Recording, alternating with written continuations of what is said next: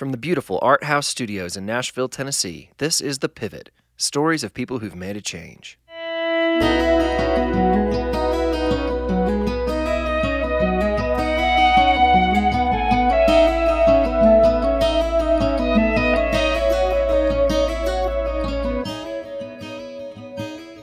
Welcome to The Pivot. My name is Andrew Osinga, and my guest today is Katy Hutson. Now, if you want to hear how Katy and I met, stick around for the end of this podcast because we had a conversation, an intense, a little heavy conversation that's really, really, really good. And at the end, I was packing things up, and she goes, "Wait, I wanted to tell the people. I wanted to tell them. I wanted to tell the story of where we first met." She remembered the story that I had forgotten, which is one of my very favorite stories of an insane night, which happened to be the night where Katy and I met. So please stick around for that conversation. I think you'll be glad you did. But no, Katy and I have known each other for half our lives. We met when we were at least in the same community around Belmont University in the late 90s. And we started our musical careers at the same time in the same community. And she's long been an artist who I really admire. I love her writing and the way that she communicates. I just really enjoy her spirit, and I've always been thankful when I get to spend some time with her. But, you know, they moved north of town. We live a little bit south of town. Like, we don't go to the same church. Like, we don't get to see each other as much as we used to. But her and her husband, Kenny, are people I always am glad to get to spend some time with, though it happens, infrequently. But I wanted to have this conversation this weekend so that I could post this podcast now because a year ago, we got word that Katy had just learned that she had a very, very aggressive form of breast cancer, and it was not looking good. It was a shock to her, to all of us, and we started praying with her and for their family, and it's been quite, not a journey, but it's been quite an experience. I wanted to let Katy tell the story of that year on the podcast. She's also telling the story of that year through a new book of poetry that she's written over the course of this year, that she's actually in the midst of a Kickstarter campaign to allegedly to fund this book of poetry. She's trying to raise $1,500. As of the time that we got together, she'd already raised maybe 8,000 or 9,000, maybe 10,000.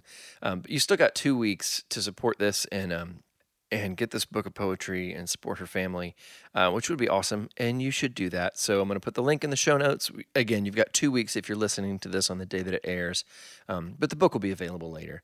We talk a lot on this podcast about career change, the kind of circumstances that make us choose one thing over another, and we've touched on health a little bit in some episodes, but never to this extent. And whether cancer is something you're going through, whether illness is something you're going through, or someone in your community is, there is so much to learn from this because lots of people go through terrible things. We all do, right? But to go through them the way that Katy has and with the wisdom and insight that she's always had, but now that she brings to this experience is truly a gift. And so I think this might be a conversation that you're going to come back to more than once. And I'm so thankful that she had the guts to go for it. Katy, you're awesome. Also want to give you guys a little update on me. I mentioned this a couple months ago, but I started a new role about a month ago now at Integrity Music, where I'm the director of A&R, and I've been doing this for 4 weeks, and it's been great. Just a great team of people. I'm really loving the work that I'm getting to do there. It is making the podcast a little more tricky. It's eating up more of my free brain space, even though I have my nights free. Having my brain free has not been quite as easy as I hoped. So thank you guys for your patience as I haven't been able to get the podcast out weekly like I like to, but hopefully we're able to get back to that soon. I probably should have waited a little bit to start this next season, but I just had so many great conversations and wanted to get them out there. So, you do the best you can, and I just love doing this. So anyway, I just wanted to give you the update there and let you know that it's going well, and that's nice. At some point soon, I'm probably going to tell my own story on the podcast, but I'm waiting until I feel like it's the right moment. But wanted to give you the update there. You guys are awesome, and you're going to love this conversation with my friend, Katy Hutson. Can we agree that sometimes life gets hard? Having an outside guiding perspective helps us all get through those times well. We talk about it often on this podcast, so I want to tell you about some friends of mine who provide the perspective and guidance that can help you thrive, especially during difficult or transitional times. Global Counseling Network is their name. Global Counseling Network is not a group of life coaches, professional development people, HR specialists, or self-help specialists. They're more than that. They are the highest quality counselors that join you on the journey of life to provide trusted feedback and counsel. Your Global Counseling Network counselor is available anytime, anywhere, no matter where you are, based on your schedule. I know you have a lot going on, and trying to juggle it all can seem impossible at times. That's why I recommend my friends at Global Counseling Network as a partner to help you navigate life. Reach them now at globalcounselingnetwork.com. That's globalcounselingnetwork.com. Do this for you. New in Nashville is brought to you by the Nashville Institute for Faith and Work. Do you ever struggle to understand if your work really matters and how it fits into the grand narrative of life? Well, the Nashville Institute for Faith and Work is asking and answering questions just like this every day through ongoing events, programming, and resources. Join them soon at one of their upcoming summer programs like their 5-week Faith and Work 101 course or by applying to Gotham, their flagship 9-month Faith and Work Leadership Intensive. Be sure to use the code THEPIVOT, one word, for a 10% discount on any of their upcoming events and connect with them online at nifw.org.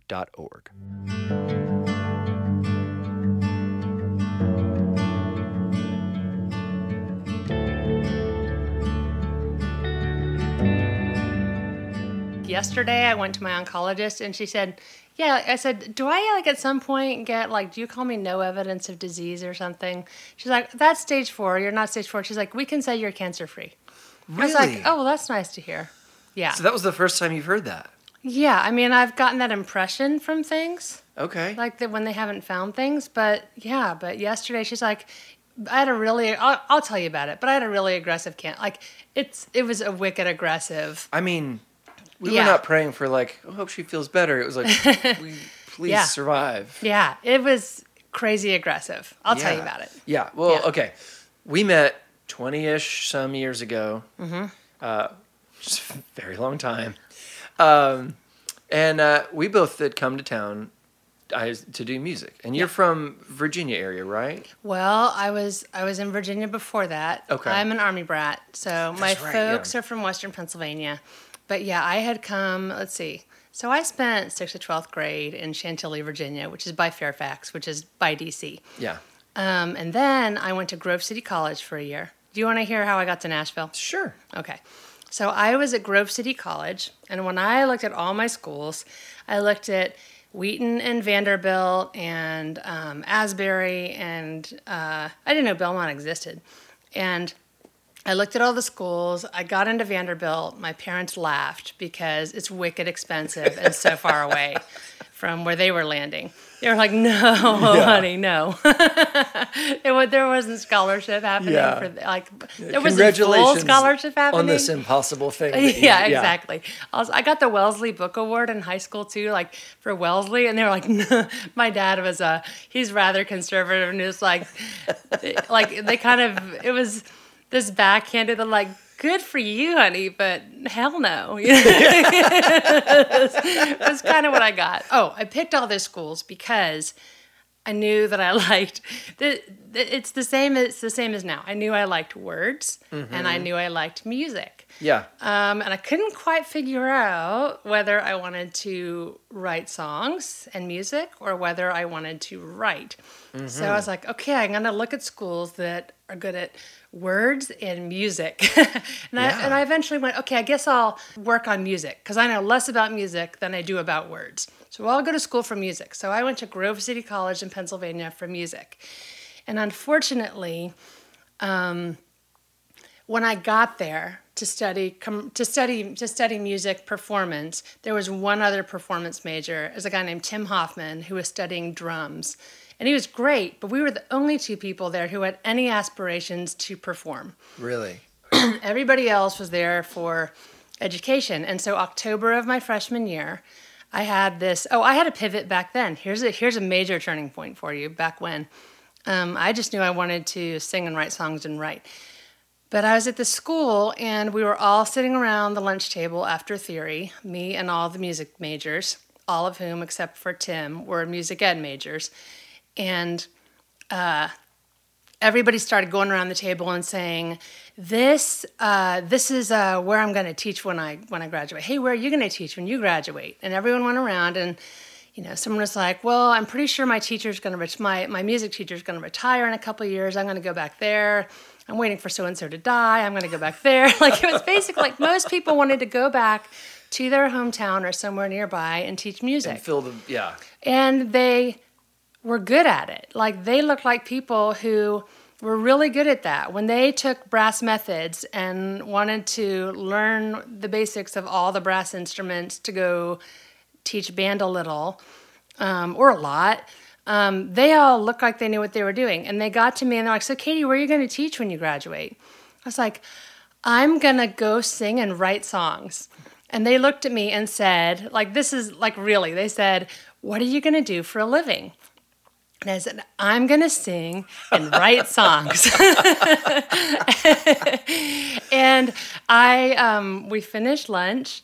And then I walked to my mailbox, and I had a letter from Tina Harris, who is a friend of mine who I was in show choir with. Mm-hmm. I was really into show choir. We had 4 show choirs in high school, and it was a big deal. And I wore awesome. I still have scars from sequins. I wore a lot of sequins. And we did lots of jazz hands, therefore there was blood. There was blood. So I went to my mailbox and I had a physical letter from Tina Harris because people still wrote letters then. Grove City was where I learned that email existed. This is 1996. And so I opened this letter and she said, hey, Katy, I left George Mason, which is in Virginia, and I went to this school in Nashville called Belmont University. And you can study all kinds of music here, by the way. And they have recording studios, and you can study not just classical music. You do study classical music, but you study all kinds of music. And by the way, I also am going to this discussion group with this guy named Kevin Twitt. And he is having this kind of Bible study where they're talking about all of life as though God had something to do with it. And so in that letter, I heard, one, there's a music program that you can do all kinds of music in, but it's still legitimately in college, so my parents would get it.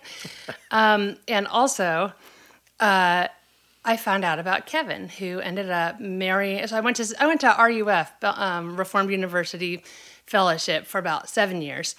Like, just stayed till forever. Me too. We just stayed forever, like you do.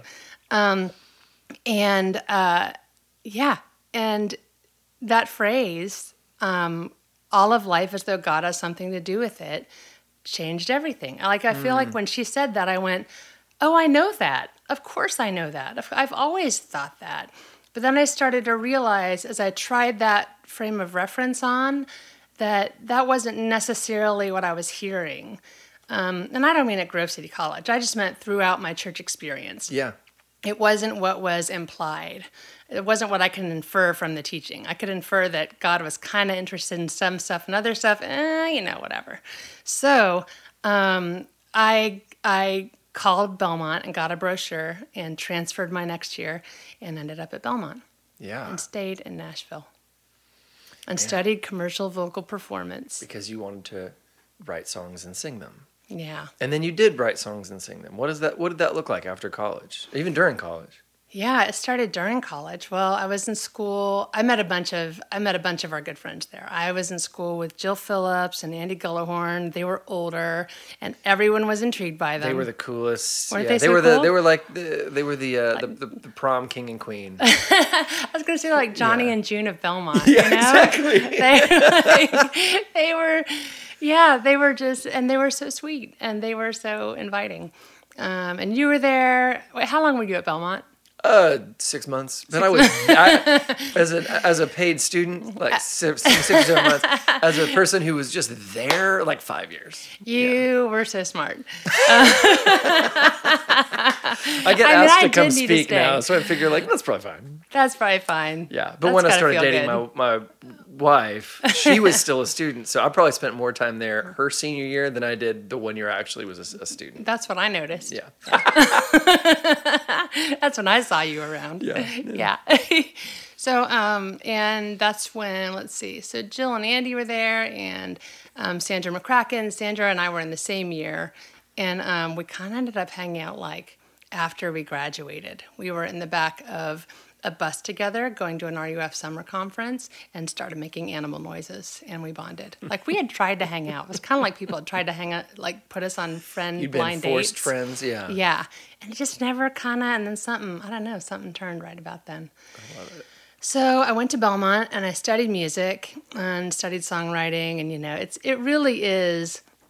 Belmont really is a really neat forum to get to try it all on. You have all these seminars and master classes where you can try stuff, and people go, do you know when you're singing that you do this with your hands? And when you that phrase you just sang, that sounded exactly like so-and-so. And you start to find your thing and try it on. That was good for me. I really needed that lab.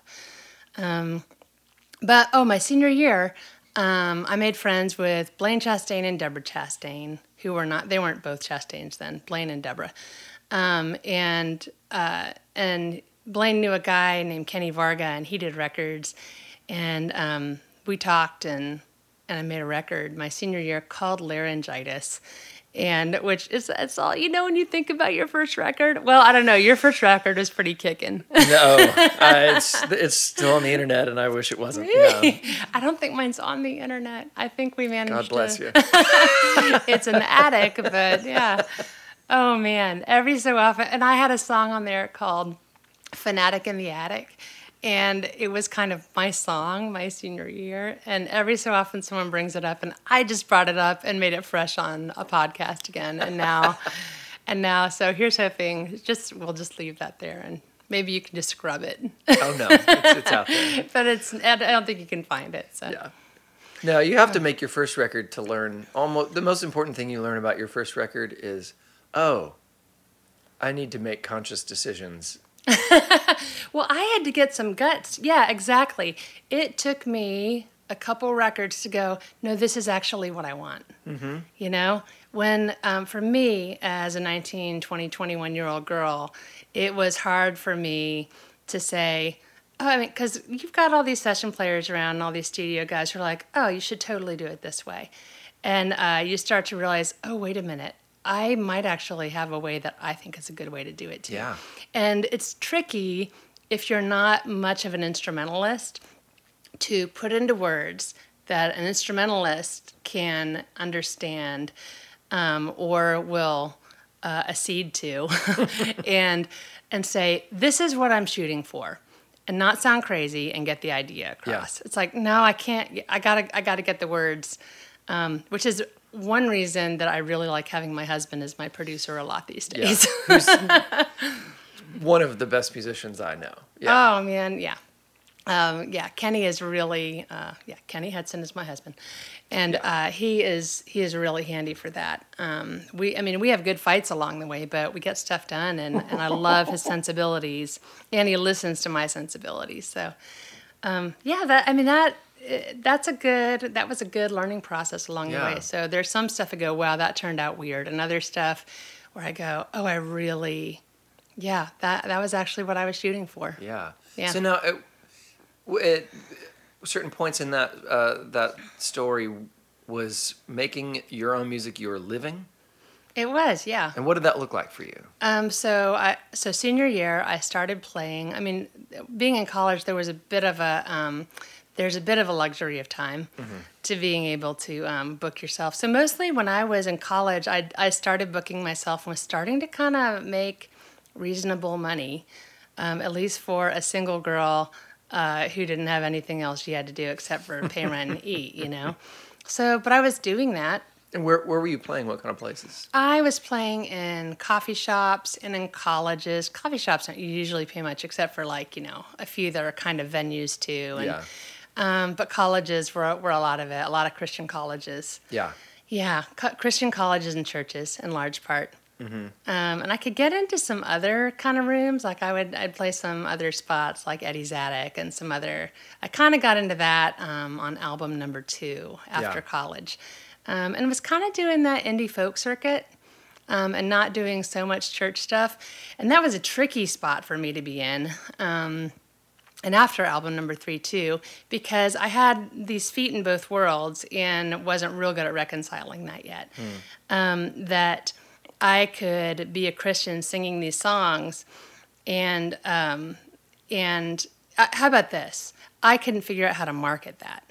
Sure. I could figure out how to talk about that in a sense. I could talk to people at churches. I could talk to everybody else and happily do it. And somehow I got away with doing things like playing in clubs.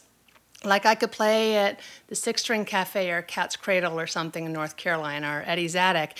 And somehow I got away with, no, not somehow got away. I know how I got away with it. I could sing Oh, the Deep, Deep Love of Jesus or Nothing But the Blood of Jesus in the middle of a set of other songs and have people who didn't come for that really resonate with it. Yeah. Because I do think that there's something to be said for when you wholeheartedly, genuinely go for something you really care about, and that's something at the center of your heart. People go for it. People resonate and listen and go, oh, that's something that's making her tick. Yeah. And so I got away with that. It was funny. I was kind of in this. It's almost more offensive in those scenarios to. I mean, it is. It's like offensive to hide who you really are. Yeah. To try to convince them. Yeah. That you're, to be some sort of subversive. Yes. Version of yourself. Yes. Like what people want to see is if you really believe that, sing it as loud as you can. Yeah, for sure. Yeah. And so I loved to do it. It was tricky for me to figure out how about this, when the internet came along. When the internet came along and people Googled me, if the things that were coming up at the top of it were things that were obviously Christian, I was losing gigs over it. Yeah. So that was a hard spot to be in. And that musically. was right, probably that sort of happened right at the time you right were as we making were a getting living traction. and things were starting to move. Yes. So what happened then? And it was also right as I was marrying Katy Hutson. And Kenny and I did our thing together, and we wrote songs together. And when the songs that we wrote together we still kind of pulled it off for a while. We were doing love songs and hymns and things. And really it came to, what happened was Kenny got asked to play with Over the Rhine. And I said, you should go do that. Mm-hmm. Yeah, they were the band that, they're why I started writing songs. Yeah. So I was like, you should go do that. Yeah. And so he did that for a while. How many years did he play with them? I can't remember. Okay. Quite honestly. So what did that mean for you and 3, your 4, 5. crew? So, because you guys had a thing that was really cool. Thanks. I mean, and still is, but yeah. But when you weren't able to sort of lean on that as your main outlet, what was your life like? Well, it meant that Kenny went out and did that, and I stayed home and wrote songs and did some other jobs and things, and did other projects for a while. I was writing songs, writing with other people, taking on other work just to pay bills too. And for 1 year, I went out with Over the Rhine. They were pretty great and brought me out along to come do merch. Yeah. So I had a year of just kind of hanging out, being a band wife. And that was kind of great because it was fun to hang around and great to get paid to go hang out and just go write songs and be around. Every night. Yeah, it's inspiring. Yeah. For sure. And hang out with Kenny. So yeah. So for a year of that, I did that. So is that around the time that you started doing the Coltrane and stuff? That was, thank you very much. That's exactly what did it. Yeah, because I had time to do Coltrane Railroad. Thank you. Yeah, tell us about that. So that was the other, and that is one of my favorite things I've ever gotten to do. It's so fun. So I started, so Chris Donahue, who had worked with me on my last solo record, Chris is a bass player. I think he still plays with Emmylou Harris pretty often. But I was babysitting and watching Chris's daughter, his little girl, and was writing songs and doing that and all these things. And I was writing these little songs for his daughter Maeve when I was watching her. I'd be walking around East Nashville with this little girl and a baby Bjorn and just singing. And when I just hang out and sing, I revert to jazz. Jazz is my natural home base musically. And so I was writing these little songs for her about naps and sharing and life as you see it through the eyes of a 1-year-old. And Chris heard me while I was playing blocks with Maeve one day, and he said, so that's what you're doing there. That sounds good. Do you want to work on that? And Chris is a fantastic songwriter. He is he is one of the easiest people to write with. Every time I get together with Chris Donahue, we end up writing songs I like. I should go write with Chris Donahue some more again. It's been a little while. That's the biggest takeaway from it. Yeah. This is good for me to talk about, Andy. Thanks. So Chris and I wrote 3 albums of Coltrane Railroad, and we got to do some fun stuff. Which was kids jazz. Yeah, it's not jazz Cole for kids. For the Sorry. listening audience. It's Cole, Coal, Train. Train, Train. Train, yeah. It's funny, depending on whether you see it here or hear it first, what you think it is. But yeah, we did 3 albums of pretty legitimate jazz because Chris is a monster of a bass player. And he would bring all these amazing players, Micah Hulsher and, and Aaron Smith. Do you know Aaron Smith? Drummer? Yeah. I mean, and I've met him once or twice, but I don't know We had him. this gig one time where we got a gig in Detroit, and he said, and we brought Aaron along. We flew to Detroit, and he said, "Hey, do you guys mind if we get there early enough? Can I swing by the Motown Museum? I was gonna hop it." And we're like, "Yeah, sounds good. Maybe we'll go along too." So we went along, and it ended up that Aaron was being interviewed because he's on all of these early Motown albums. For real? Yeah. So I would know him as like the guy from the 77s, right? Yeah. And, I mean, he's done all manner of stuff. I had no idea. Yeah. And he played on all these early Motown records. He played on Temptations albums. Yeah. So go find some early Aaron Smith, any Aaron Smith. So, okay. So, I had this bass player and this drummer who were just freaking believable. And sometimes I was momming. We had a baby at this point. Mm-hmm. And so sometimes I was momming, and sometimes I would it was like this other life where I would hop out and go sing jazz with this amazing band. And where were you playing jazz kids music? What are the venues for that? We played things like we'd end up playing at the library has a concert series. Mm-hmm. We'd end up playing at concert series when different cities, artistic area. We'd play at theaters. In Nashville, we've played at the Botanical Gardens. And favorite gig was when Story was 5 weeks old, we played at Lincoln Center, which was just fantastic. Wow. It was the best. I had to have that. We booked this maybe 8 months out or so, and so we had to find an understudy who could do it in case I had a baby and somehow couldn't pull it off, depending on the timing. But yeah, we took 5-week-old Story to New York and went and played at the atrium at Lincoln Center, which was winter and just packed full of kids and so much fun. Oh my goodness. It was so much fun. That's a blast. So now and then we get to do some Coltrane Railroad. And then my girlfriends all started having babies too. Mm-hmm. And a few of my dearest ones, Sandra and Flo and Ellie Holcomb and I. So Sandra McCracken, Flo Oakes, and Ellie Holcomb and I ended up starting a band where we did and do Bible songs for kids. Yeah. Called Rain for Roots. And that's what I'm doing. And if I do that for the next 20 years, I'll be real good. I love it. I'll be happy with that. So the first album, which came out when our youngest was a baby, which was perfect timing. Yeah. And we listened. I think you were at our first concert. I was looking at some pictures the other day. Yeah, we've been to many of them. Yeah, we played at Ugly Mugs. I think my kids sang on a couple of those records too, didn't they? They played on Rain for Roots. They sang on Rain for Roots records. Yeah. Yeah. But all that to say, we listened to a ton of those, and that one, all the lyrics are from Sally. Oh, the first one, Big Stories for Little Ones. They're all from this little Bible. So we know Sally Ola Jones wrote the Jesus Storybook Bible. Who was on an earlier episode of this podcast. Oh, yeah, I caught that. She is. I could listen to Sally talk all day. It soothes me and lowers my heart rate and makes me feel like this is why English accents exist. Yeah, and I wish you could see her eyes on it. You can see her eyes when she talks. It's amazing.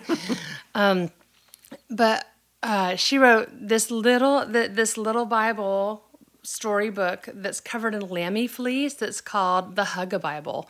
So cute. It's so cute. And it has 10 poems in it that each tell a Bible story. And in each of them, she is the master at saying that God is the hero of the story. So this is a book for little ones, younger than the Jesus Storybook Bible. And in each one, she does this beautiful job of saying that God is the hero of the story. In David and Goliath, and in Moses, who saved a baby in a boat, who kept that baby's boat afloat. And they're so beautiful. So we got together with Sally, which is a treat in and of itself. And she said, yeah, you could do that. Would you please do that? And we took those 10 and turned them into an album. We put music to them. Yeah. And that was how we started things. And then the next album, we girls all got together. And when we did this one, it was all about the parables. We were all hanging out and having a wonderful meal. And we started flipping around in our Bibles on our phones. And we kept running across the parables and how they all started with, the kingdom of heaven is like this. The kingdom of heaven is like this. And we went, well, that sounds like somewhere to go. Also because Kevin Twitt had warned us years and years ago. Have you ever heard Kevin say that Jesus didn't always tell the parables to explain things so much as to confuse people? Like sometimes he did it to make things less clear, not more clear. But then again, when Jesus talked to children, he tended to tell children things that he didn't tell other people. So we thought, well, let's give the parables to children then. Yeah. So we did that one, and the last one was an Advent one, and we're making one now. Oh, good. Yeah. Is there a theme for this one? We kind of think so, but if I say it, then I'll get in trouble. Because it's that wonderful bubbling, everything is starting to flow stage. Oh, I can't wait. Yeah, That's I can't wait fun. to do it. We've loved all those records. They've been just wonderful gifts to our family. Thank you. Okay, so Yeah. you've been doing that. Your husband's on the road a lot. You've got 2 kids. He plays for Crowder now, so and they travel a lot. They do. They did. When Story was in kindergarten, our daughter's name is Story. When our daughter was in kindergarten, they did 200 dates. Holy cow! And I think they might be pushing for that this year. And that's just not 200 shows. That's getting to the shows, getting home from the shows. Yep. So that's a lot of travel. It is a lot of travel. So you spend a lot of time homeschooling with your kids. Yes. And it's the 3 of you here. And keeping the children alive. Yes. That's exactly what I do. Yeah. And then a year ago. Okay.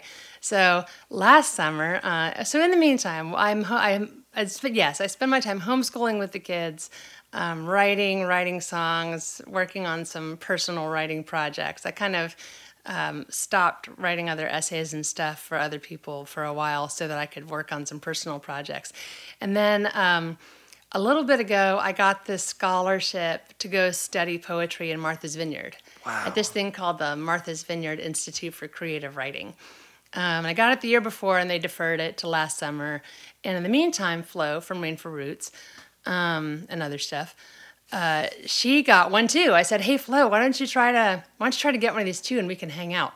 And she got one for fiction. So we made a girls' trip of it. So Kenny was on the road. I dropped the kids off in Pennsylvania with my folks, and we go up to Martha's Vineyard, and we have this amazing trip. So for 2 artists who are also moms, to go take a road trip up to Martha's Vineyard and go study our craft for a week was just such a godsend, so refreshing, so amazing. So, we're hanging out in this little house that's somebody's guest house / art studio, and walking to the bus and riding across Martha's Vineyard and going and studying with these amazing writers every day and spending just hours and hours writing and remembering full time what it is we love to do, which when you're momming, it's kind of, you're grabbing it in pieces. Yeah. Which, by the way, is real good for an artist. I have to say, having to learn how to fight for it is real good for a person.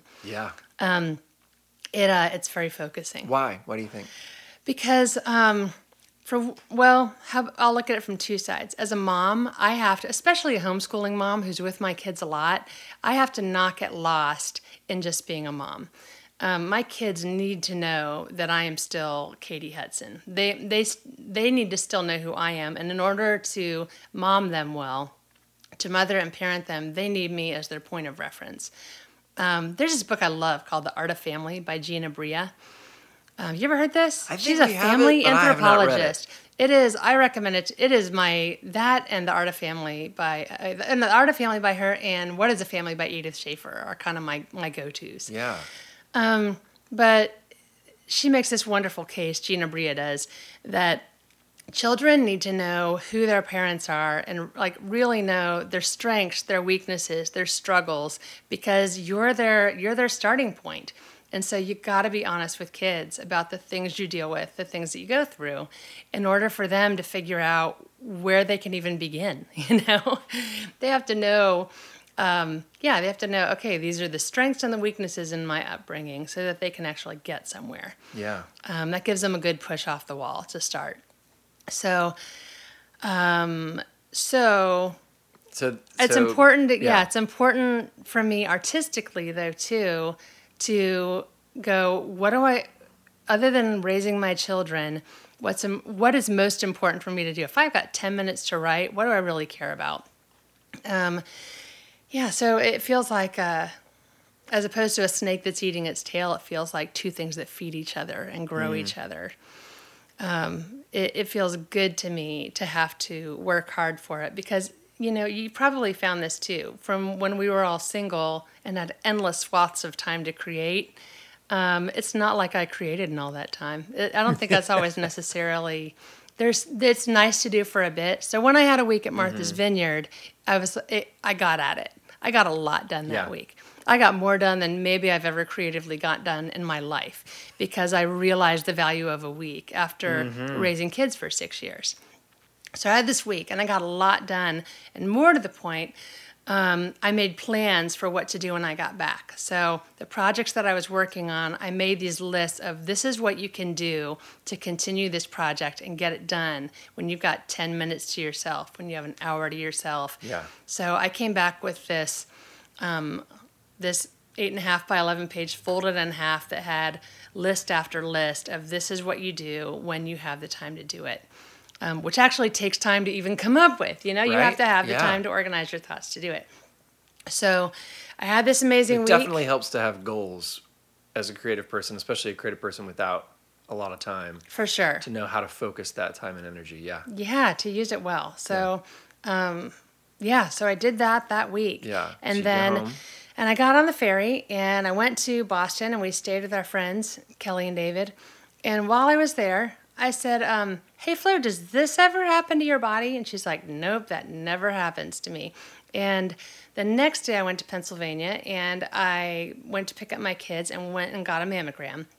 And the people at the little hospital there were real grumpy with me for showing up at the last minute. But I went, something's not right. This isn't good. So it's kind of not good when you go in and everyone is hacked off with you for being there and showing up at the last minute, and then they start getting nice to you. So, so after mammogram number 1, the tech started getting real nice to me. So you were strangers in Boston. Well, now I'm with strangers in Pennsylvania. Pennsylvania, okay. Yeah, now I've moved on to Pennsylvania to go pick up my kids on the way back to Nashville. They're being nice to you. They're being nice to me. They do a second mammogram, and they say, hey, we need you to go across the hall here, and we need to do an ultrasound. We need to look a little closer at some things. So I go across the hall, and I have a few minutes to wait. They do the ultrasound. I have more time to wait, and I pull out my purse for something to do with my head because this is not looking good. And I open up a book of poetry that I wrote when I was 24 and that I took out on the road to sell with Waterdeep when I was out with them. I got to open for them once when I had this grand run around the country with Waterdeep. And I made these little books of poetry, and I stitched them in upholstery fabric and took those with me. So I had one of these that I'd taken to this poetry thing, and I opened it up to this page with this poem that was kind of like a Job and God kind of conversation that I'd had when I was 24. I opened to this line that said, I will come like chemo to kill so you can live. And I went, oh, I have cancer. And I had never, ever used any kind of cancer imagery or metaphor in any of my writing. And I felt like I had this one line, I will come like chemo to kill so you can live. And I went, oh, I have cancer, which was a really nice heads up before somebody else came in and told me that. That feels like a mercy to me. So when the nurse came in being really nice and telling me that I had what looked like a really aggressive cancer called inflammatory breast cancer, I was a little ready, and I could just put my emotional shield up for a while and take notes like the Dickens to find out. That was time for me to get stuff done and get all the information I could so we could start fighting. So I was real grateful to have a heads up. We ran back to Nashville. My mom came with me. My parents moved in for 9 months, and we started fighting what ended up being inflammatory breast cancer. If you Google it, if you have the symptoms that look like that, you either get mastitis, and I was no longer nursing babies, or this. So it was kind of like, oh, that doesn't look so good. And then, so I had this cancer that... Which is, I mean, from what I learned, it's very deadly. It's very deadly. It's very rare. And it doesn't... Here's my quick PSA on inflammatory breast cancer. All breast cancer does not happen as a lump. This looks like... warmth, inflammation, redness, swelling. So, ladies, should you ever see such a thing, run to your doctor fast. Yeah. So it's all of like 2 or 3% of breast cancers, and then within that, I had this weird little subset. I was talking to my oncologist yesterday, and by the way, yesterday I am cancer free, which is really nice to hear after a year of treatment. But I said, did I do anything? Can you think of anything that I did or I could be doing now? Because, of course that goes through your head beforehand, like, oh, crud, how did I mess this all up? But afterwards you go, how can I not mess this up? I was like, I want her to be real honest. If I did do something, if there's something that I should not be doing, tell me about it. Yeah. And she said, you got struck by lightning. Which is both comforting and disquieting. So yeah. So let's start at from the top down. What did that year look like? What was your life like? You had these plans of what you were going to do when you get home. Yeah. I have a feeling those did not get implemented the way you thought. No, you think you're going to go home. I thought I was going to go home and I was going to homeschool my daughter through first grade and Kenny was going to keep playing. Actually, both of those things still happened. Kenny stayed on the road, except David Crowder really graciously, he is such a kind man, people. He sent Kenny home off the road for a few months and said, you go take care of things. So Kenny was largely home through chemo. Here, I'll give you the quick rundown of what the year looked like. So I got home, got inflammatory breast cancer doubles or triples inside and multiplies every few days. Other breast cancers grow over the course of months. You have a little more time. But this one grows wicked lightning fast. So I got home and I happened to have a super fiery, amazing, passionate oncologist who got on it fast. And so within days, I was in chemo, and I had 18 weeks of chemo every 3 weeks, and then I had a double mastectomy, and then I had 30 rounds of radiation, and I had my ovaries out, and a partridge in a pear tree in the meantime, 1 million tests. I think so far this year I've been counting, I've had 106 doctor's appointments. And so this year has been all treatment all the time in large part. So that's and it's been a year. And your folks were living here. Yeah, my parents were fantastic. They live in Pennsylvania and they took their Airstream and they pulled it into the side yard and we put in camper hookups for them. And my parents moved in and took care of us, which is amazing. One of my friends pointed out it's kind of amazing that not only were they able to, and like physically capable and had the time in life, but that they were actually willing to, because not everybody would. Yeah. Yeah. It's weird to me to think that, but it makes me realize they're pretty amazing. Yeah, they just moved in for 9 months and took care of us. So, and at the time, your kids were how old? 7 Story was 6, and Dell was 3. Okay. So, what was their experience of this? So their experience of it was I came back from, I drive into my parents' driveway in Pennsylvania after I find out I have cancer. After keeping my guard up at the doctor, I called Kenny and bawled. He was on the road, and we both had a good cry. And then I pulled it back together again, drove home, and my dad was standing there. And, I mean, Yeah, my dad's a soldier, and when something upsets my dad, it's hard to take. So I bawled again, and my daughter saw that and said, "What's wrong?" Was real. I was like, "Give me just a minute. I'll take a deep breath and I'll tell you what's going on." And so for my 6-year-old, I think this was. I'm glad I was able to tell it to her like I did. I said, "Here's the deal. I have a sickness in my body. It's called cancer. I do not feel sick right now, Story Jane. But in order to get me better, they're going to have to give me a lot of medicine this year, and I'm going to have to go to a lot of doctors this year. And the medicine is going to make me feel sick. And I am probably going to throw up some, and my hair's going to fall out." And she's looking at me like, you've known this for what? An hour? 2 hours? Yeah. I said, "And they're probably going to have to take my breasts off." And she was, at which point my 6-year-old and the sweetest 6-year-old way laughs like, "This is unbelievable. Are you kidding me?" What else could you do with that information? Yeah. Yeah. I said, "And then I'm going to have to get something that's kind of like a bunch of x-rays to zap any of it that's left." And that's what's going to happen this year. And our friends are going to help us, because I knew they would. And things are not going to be like we thought they were going to be this year. And God is going to take care of us. And I think that's about a paraphrase of what I said. And just like a 6-year-old Will said, "Okay." Yeah. So that was kind of that was pretty much what I told her. I'm like, you can't really explain it to a 3-year-old. Yeah. Except that I had to get a port put in right around my clavicle here. They put this little device under my skin so that they can so that they don't constantly have to be giving me IVs, and they can actually numb it. So I didn't feel it a lot of the time. And my 3-year-old had a habit of headbutting me. So we had to work on breaking that. Yeah, so this has been, I don't know, Andy, you got questions? I don't even know where to begin to talk about. I'm so deep in it. So many questions. You are so deep in it. So as of yesterday, you're cancer-free. So as of yesterday, I'm cancer-free. Yeah. And what does that mean? What does that mean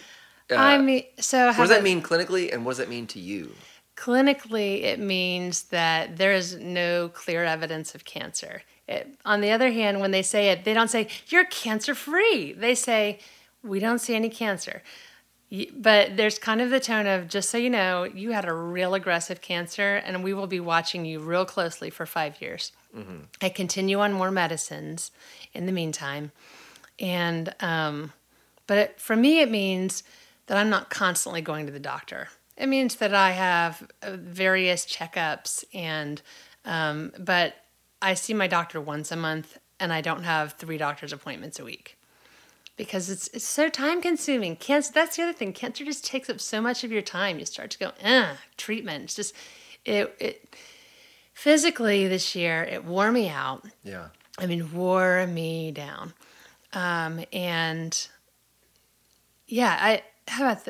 This is what it means to me on this side of it. I am worn out from a year of physically and emotionally fighting. And I'm reading this really good book called The Body Keeps the Score, about physical and emotional trauma.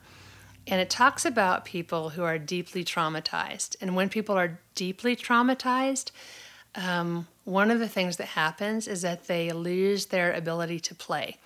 When they show war veterans Rorschachs, the inkblot images, people who can make images, even horrific images, out of a Rorschach that looks kind of hopeful because their brain can still play. When they see nothing in one, then you've got a problem. Wow. And I have decided that what's real important to me this upcoming year, my assignment this year for myself is to play. So I am keeping my expectations, in a sense, for myself real low. I'm going to play with my kids a lot. I'm still going to homeschool them. And I'm kind of excited about that because it leaves a lot of room for all of us to play. I think everybody in our family needs to play this year. And this last year, the way that I have dealt with it and gotten through it is I have written a lot. And it is that week at Martha's Vineyard that I was talking about was such a grace because I feel like I got my tools together to fight this year. And the way that we do fighting as artists, and everybody else oughta, because everybody makes something, but the way that we fight is to create. When something is trying, I have a poem somewhere in this collection of poetry I just wrote called You Cannot Uncreate Me. Because what cancer does is it proliferates copies of things, but it cannot unmake me. And that's what it feels like cancer tries to do. I mean, it can kill you, but it cannot unmake who you are. So I did a lot of writing this year about what it felt like to be in the middle of it and to work through it. And writing and writing and writing feels like making in the face of something that's trying to kill you feels revolutionary. So that's how I did it this year. Wow. So I just finished this year, and now I put a book of poetry together. Yeah. Yeah, and that's how I'm doing it. Yeah. Yeah. So when you get struck by lightning, how does your interaction with God, what does that look like in a season like this? Because I imagine it changes, or it can't stay the same. Yeah, it can't stay the same. How about this? Whatever's there probably gets more so. I think it probably takes the veil off any assumptions that you have about where your relationship with God is. Because you are suddenly grasping for whatever gives you life. And I was really grateful to find that, how about this? It's not the first hard thing I've gone through, so I don't feel like I completely had the rug pulled out from under me. And it was nice to know that, what's the opposite of rock climbing? What is it when you take a rope and you go down a hill? Oh. Rappelling. If you start rappelling, it's good to tug on the rope first. If a lion starts coming and you have to, I've never used this metaphor. Maybe I'll get a poem out of it. But if you're at the top of a hill and a lion starts coming your way, and you have to suddenly tie a rope to get down a cliff to get away from it, because that's the only way you have to go. Hopefully you've got good knots tied, and hopefully you've got something sturdy that you tied it onto. And I found that I had something sturdy that I was tied onto. So as I'm a little overly pleased with that metaphor that I just came up with. It's really good. I'm only half paying attention now because I'm going, wow, that's a great metaphor. Yeah. And I'm starting to see if that metaphor holds. I'll have to think about that for a while. But I think it does. But I like the image too. You kind of still got to give it that little yank before you jump, just to be sure. So here's hoping. Yeah, it'd probably be a good idea. So So this was a year of going, okay, when you take a good hard look at death. I think we do a lot of living with death in side eye. It's kind of in your peripheral.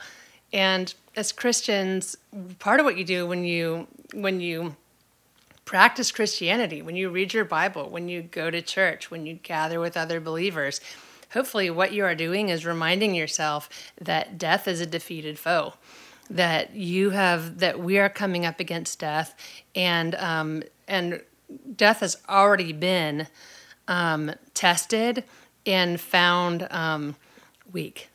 That Jesus already went, I am stronger than death, and here, come follow me, because I've gone ahead and defeated it. So death as a defeated foe is a phrase that we've used a lot in our house. And yeah, it's something that it's the same exact thing. This year has been the exact same thing that I've been practicing my whole life of Christianity, of being a Christian. And thankfully, when it really comes down to it, or when it's come down to it this far, it's still held. Yeah, that this has been the hope that I have needed, and this has been the hope that I have been able to fall on. I have this friend Margie Hack, and she has this fantastic phrase, to collapse into Jesus's marvelous hands. And I love that. And this year has been a lot of that. Oh, so I just came up with the title of this book of poetry. Yeah. So I haven't said it in public yet. But so here it is, Andy. All right, I'm excited. So I ran it by a few friends, and Kenny gave it a definite, that ought to be your title. But I'm going to call it Now I Lay Me Down to Fight.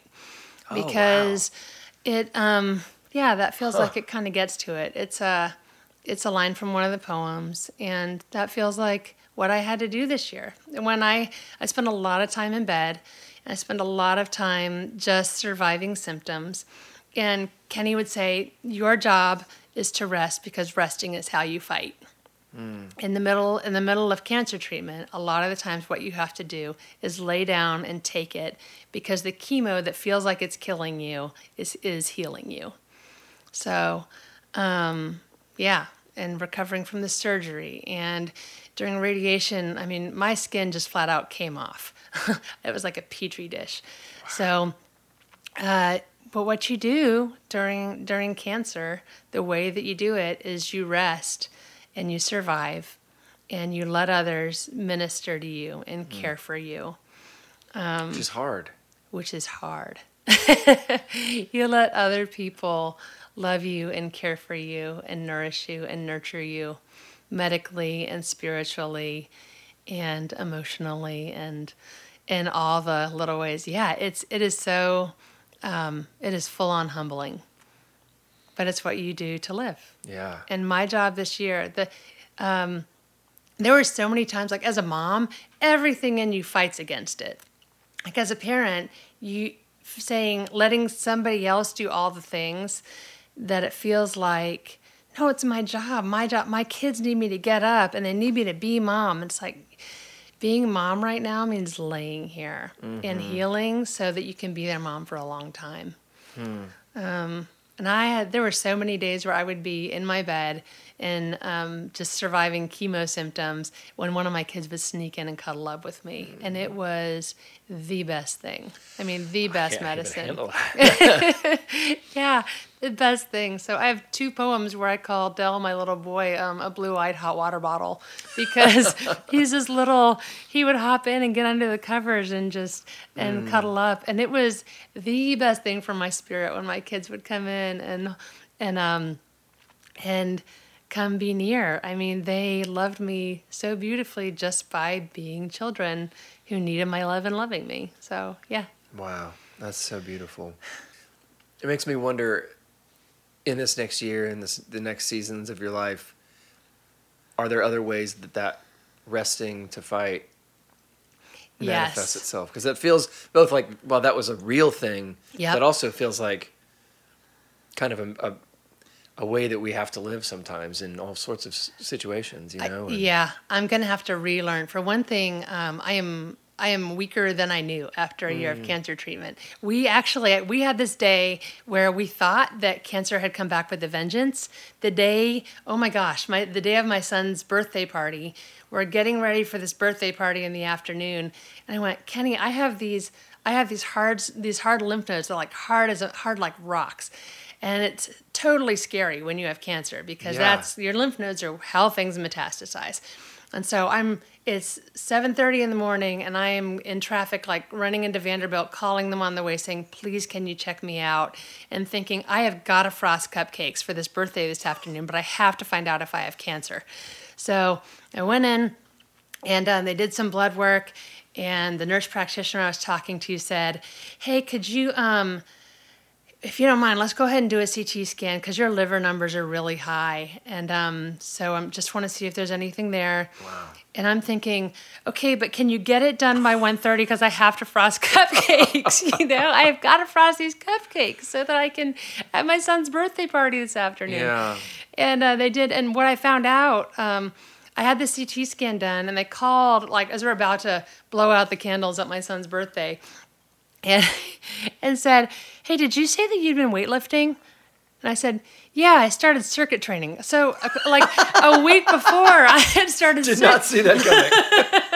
I had started going to a circuit training gym because it felt so powerful after a year of cancer to lift weights, like lift heavier weights than I'd ever lifted before. Like spirit-wise, I was ready to get my body in shape. And my body apparently went, hell no. And so I could not, yeah, so you just my freaked your liver whole body out. completely freaked my body out, completely overloaded my liver, which is my body's way of saying, you should probably slow down. You are not as strong as you think you are. So this year, Oh my so god. there's an example of me thinking I was stronger than I was in a very physical way. Wow. So yeah, you're totally right. There are so many ways this year that I am going to have to. You cannot pretend that cancer didn't happen. Yeah. It's kind of constantly reminding you. I have all these reminders on my body. I had a little neuropathy, which means some nerve damage. My toes tingle. And I have a little swelling in my arm from, there's this thing called lymphedema. If they take lymph nodes out, your arm can swell. And I'm going to get checked out about, apparently you can have a transplant for that now, which is crazy. Wow.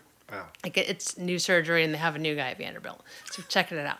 But other ways, practically speaking, this year after cancer, yeah, I need to play. I need to rest. And I need to realize too, like I do not have as much as I think I have.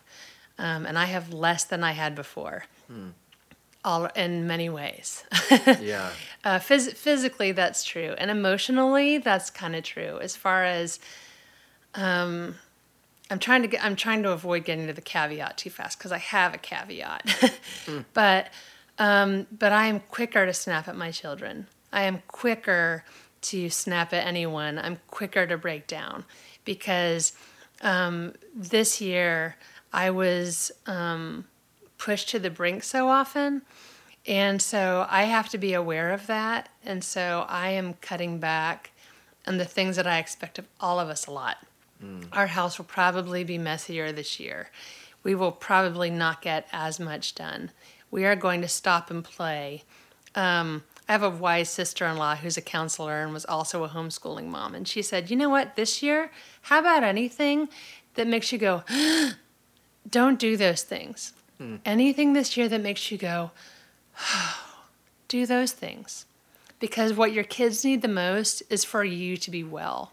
In the long run, we all need to be all together well. So this year, my job is to go, to find all the things that do that, the things that give all of us life. Yeah, my caveat is that the backhanded gift of cancer is that you find that, how about this? It's not a backhanded gift of cancer because cancer is not, there's nothing in cancer that's a gift and there's nothing about it. I got this fantastic card that said, I promise I will never call your illness a journey. I will not say anything about your journey unless you're going on a cruise. It was something like that.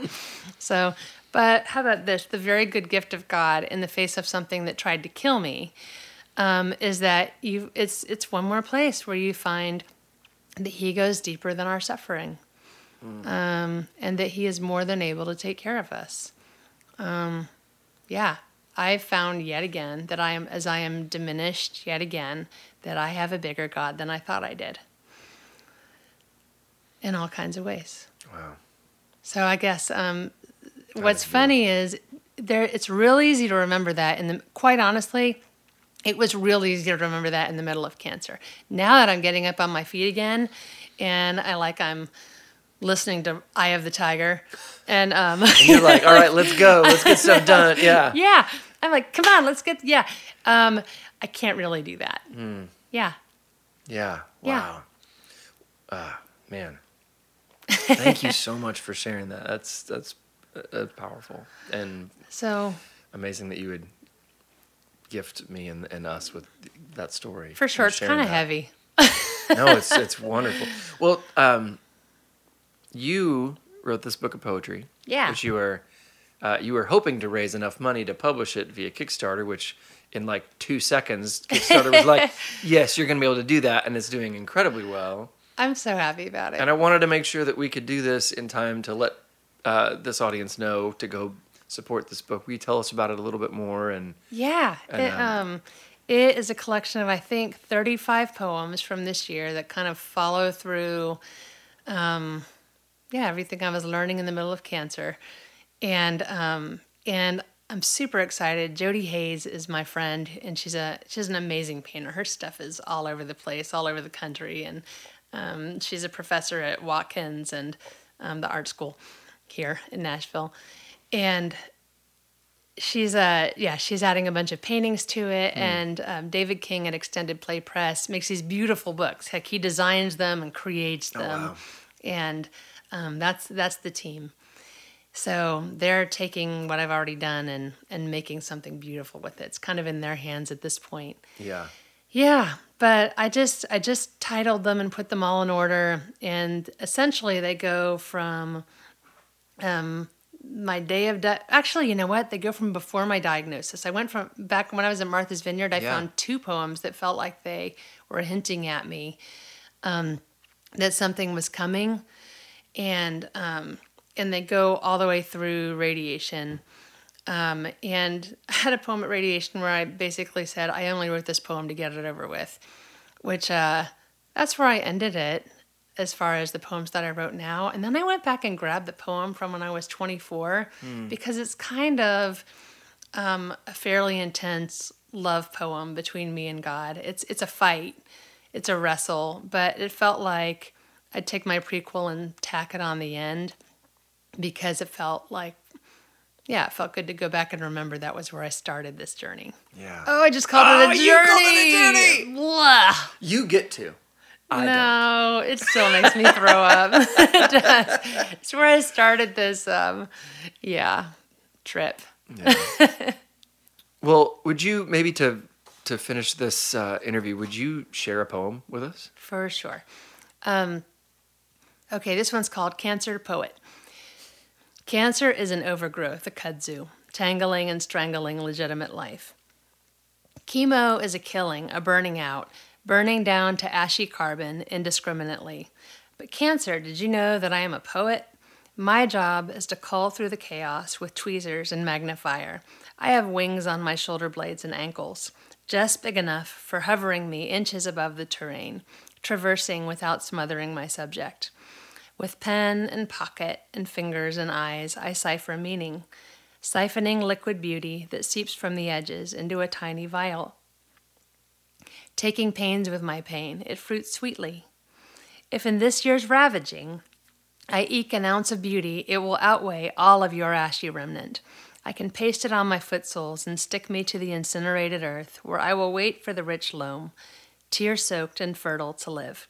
This is what poets do, Cancer. Wow. Maybe my theme poem for this.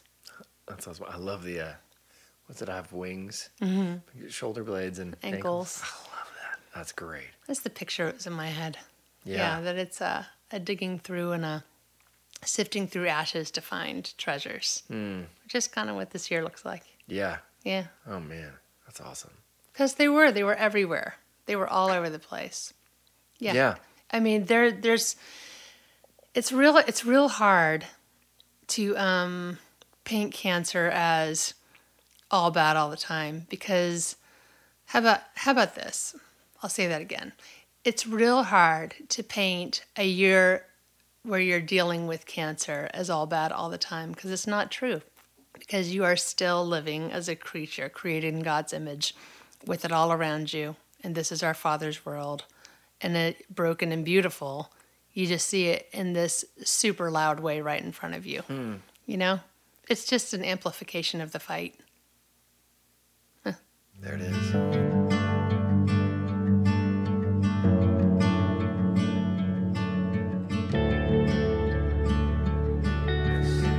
Okay. I was packing up, and then Katy said, "Can I tell them where I met you?" And I was like, "Where did we meet?" And she said, she hinted, and I went, "Oh yes, you've got to tell this story." Yeah, so I was hanging out with my new friend Dara Easterdate, and she worked for your booking agency, right? Yeah. Yeah. She said, "Hey, do you want to go over and meet the guys from the Normals?" I was like, I don't know who they are. I don't know. I'm so sorry. I found out that I should know who you are. It's so fine. But you guys, were you all living together in an Yeah, apartment? in a 2-bedroom, 5 guys in a 2-bedroom. In an apartment in an apartment complex. And we went over to go say hi. I think she had said maybe you were going to like have pizza and hang out. So we were going a day over of the week, so yeah. So we were going over to hang out. And when we showed up, you guys were in your apartment, and there were all of these wires and things. And they said, "Hey, you want to come out in the parking lot with us? We're going to shoot off some fireworks." And I think Mark Lockett had been working on rigging up fireworks so that you, like, somehow through your mic cables. He had built a separate pedal board. He had his guitar pedal board, and then he had a separate pedal board where he had rigged it. I don't understand how. So that it would shoot off fireworks when he stepped on certain buttons. Mm-hmm. The idea being that then we could have pyrotechnics in our concerts. Yes. Our artsy singer-songwriter concerts. And what he did is he took model rocket fuses and he put them in actual fireworks. He was building all this, soldering all this stuff on our apartment floor. All come together, and you guys caught the carpet on fire like 8 times. Wow. So he took this and he put it in the truck and went to the back of the parking lot of your apartment complex. We went out and he did it and he shot them off. And you guys were like, and it worked. And you guys were freaking out and you were so excited about it. And then all these police cars with their lights off rolled up slow because so many people had called and reported shots fired. And they pulled up. And you were surrounded by the police because they thought there was like a gang war going on. Yeah, I mean, we all had to lay on the ground. Yeah, you all had to lay. We were somehow Dara and I didn't get involved, and you guys were all laying on the ground, and you went through this whole thing. And then, if I recall, the way that this ended was it the police officer. You just go ahead because this happened to you, right? It happened to Mark. It happened to Mark. And so the police officer... They found out we were in a band. Found out you were in a band. And then the police officer gave Mark his demo. Because we live in Nashville. It's one of my favorite stories ever. Well, yeah, I tell people that all the time. Y'all know how I met them? Yeah. Oh, that's fantastic. It's pretty awesome.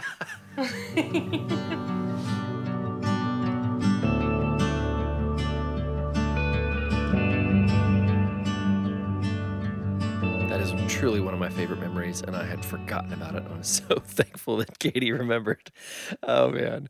But what a great time it was to be with Katy, and also get a shout out to her husband Kenny, who took the kids to the pool, so the house was empty and we could have a quiet conversation. Thank you so much for listening, everybody. Pivots.com, AndrewOsenga.com for my music and everything else. A big thank you to our sponsors, the Nashville Institute for Faith and Work, NIFW.org, and the Global Counseling Network, globalcounselingnetwork.com. Please go check those folks out. They do great work. Thank you again for listening. I will have another episode out next week that is one of my other favorite interviews that I've done. I can't wait to get it out there. You guys are going to love it. I also want to say that the reason that I interviewed Katy is because somebody sent me an email and said, you should interview Katy. And I said, yes, I should. Thank you guys for sending me emails. I have not had a chance to respond to all of them like I wish. I get a lot of them, and I'm so thankful. And it's just, I can't keep up. So I apologize for those of you that I have not responded to, but thank you for taking the time to write. If nothing else, know that I do read them, and I'm really encouraged by it. And I hope to get back to you all at some point soon. You guys are the best. Now go do something awesome.